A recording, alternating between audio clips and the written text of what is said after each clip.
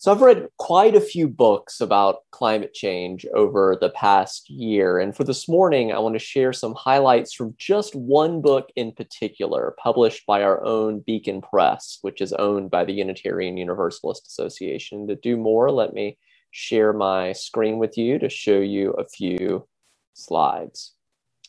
So this book is titled Climate Courage: How Tackling Climate Change Can Build Community, Transform the Economy, and Bridge the Political Divide in America. It's by Andreas Karelas, who is the executive director of Revolve, a nonprofit organization that promotes a shift toward clean energy.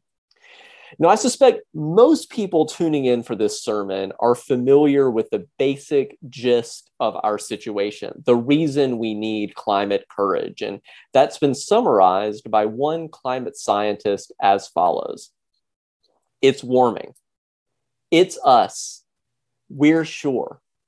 It's bad, but we can fix it. Now, the extent to which we can, quote, fix the damage already done is subject to debate, but likely, I suspect we can agree that we should do as much as possible to avoid making the situation even worse. To quote Kate Marvel, another climate scientist, climate change, it's not like a cliff we fall off of. It's a slope that we're sliding down. And there's no bottom to this slope. We're just going to keep sliding until we choose to put on the carbon brakes. But every inch of the slide that we don't cede is a victory. And the reason I wanted to invite us to spend some time this morning reflecting on Karelas's book, Climate Courage, in particular, is that he has a framework worth considering about how we can best motivate ourselves to put on those carbon brakes. He underscores that even though the situation is dire, despair is not enough. Despair cannot harness the power of long-term sustained action to address climate change and build a better world that we need. Despair is just going to probably overwhelm our human systems with fear and anxiety and shut us down.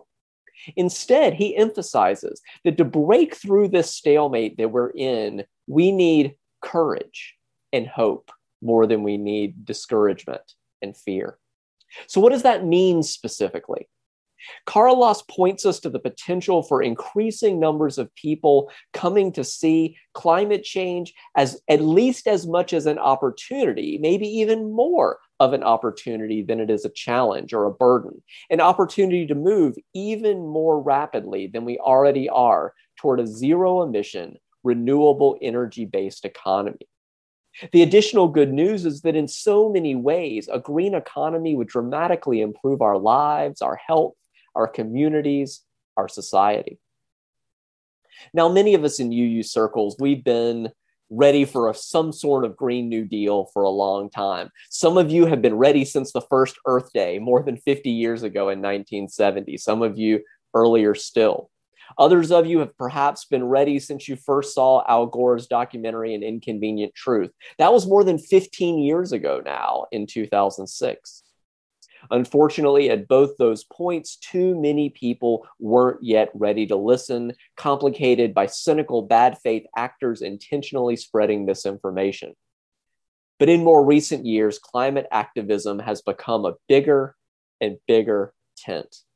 We've seen the Pope and a growing number of other theologically conservative religious leaders calling for climate action based on spiritual teachings. We've seen the Department of Defense list climate change as a top security threat. We've seen the clean energy economy become the fastest growing job sector in the country. So all of that is very good news and reason to embolden our courage and give us hope.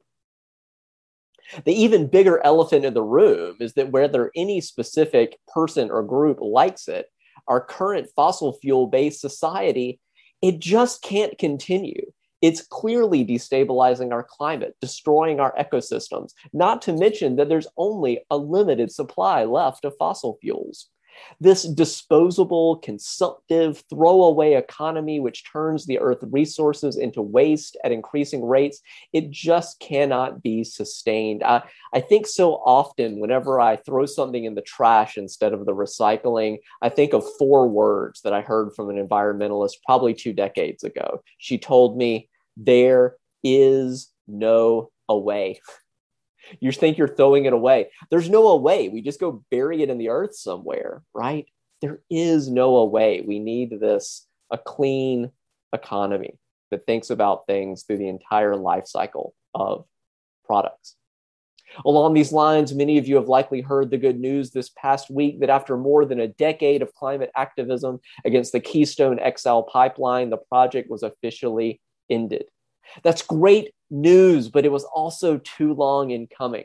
Fossil fuel companies, US government officials, environmental scientists, we have plenty of records, have known for more than 50 years, since at least the mid 1960s, that our use of fossil fuels has been creating an existential threat through melting ice caps, rising sea levels, acidification of water sources, and significant changes in temperature. But we've squandered the past few decades with far too much avoidance and denial.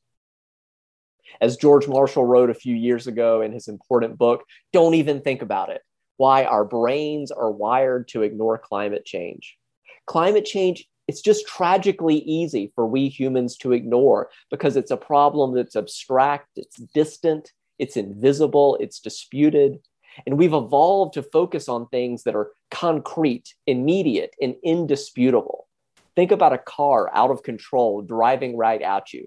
Those are the things our human bodies and systems have wired to respond to. But the growing frequency of extreme weather events caused by climate change is feeling more and more like a car out of control driving right at us on a disturbingly regular basis. More and more people are noticing and growing concern that extreme weather, these previously described once-in-a-century events, it's hitting people's pocketbooks because it's becoming a once-in-a-mortgage event instead of a once-in-a-century event, and people want to do something. There are a lot of statistics that illuminate this growing shift in awareness, but I'll limit myself to two representative ones. Let me share my screen with you again to do so. Among US citizens, 73% now say in polls that they believe global warming is happening. They're seeing these increasingly frequently weather events and extreme weather events and similar factors. They're seeing the ice caps melting. 62% correctly understand that climate change is caused by humans. And while we can wish those numbers were even higher, I'm grateful to see them well over 50%. And even more important from the perspective of shifting toward a green economy, a large majority of registered voters, including 95% of Democrats and 71% of Republicans, support requiring utilities in their state to produce 100% of their electricity from clean, renewable sources by 2050. Hopefully, we'll get to 85% by at least 2030. Nearly 2 in 3 conservative Republicans, 64%, support this policy. It is really good news that 85% of registered voters support a shift to a zero-emission, renewable energy-based economy. So what might that mean specifically? According to a team at Stanford University in the United States, one likely formula is 50% wind, 45% solar. That's both onshore and offshore wind. 45% solar, and 5% water. That includes hydro, geothermal, wave, and tidal.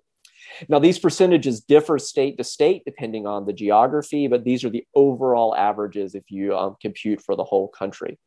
This model also doesn't include any nuclear power, carbon capture, sequestration, biofuels, which other potential models do use.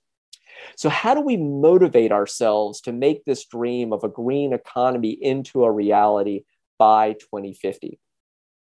Speaking for myself, I've learned a lot from the more fear-based responses to climate change. I think, for example, of David Wallace Wells's powerful book, The Uninhabitable Earth, that we've explored in a previous sermon.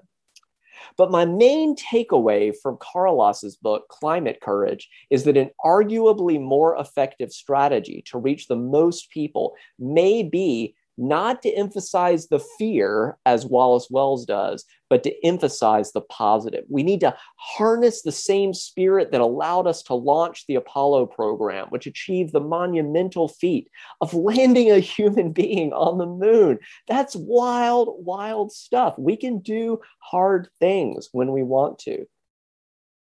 Now, there's no guarantee that we will succeed as a species in mitigating climate change, but Carlos highlights many reasons to be hopeful. And to me, as I know is also true for many of you, this proposition is not abstract. I'm currently 43 years old. You can each adjust to what I'm about to say to your situation.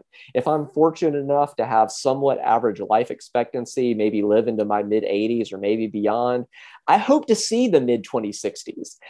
And that means I'm going to existentially experience what we as a species have or haven't continued to do in regard to climate justice. I want to look back and be able to say to myself, to people around me, to future generations, that I did all I could to ensure this planet has stabilized its climate at no more than approximately 1.5 degrees Celsius warmer than the ones our ancestors occupied. And regardless of our individual ages, most of us have people we deeply care about who will likely live into the late 21st century, or these days into the 22nd century. People alive today will be living into the 22nd century.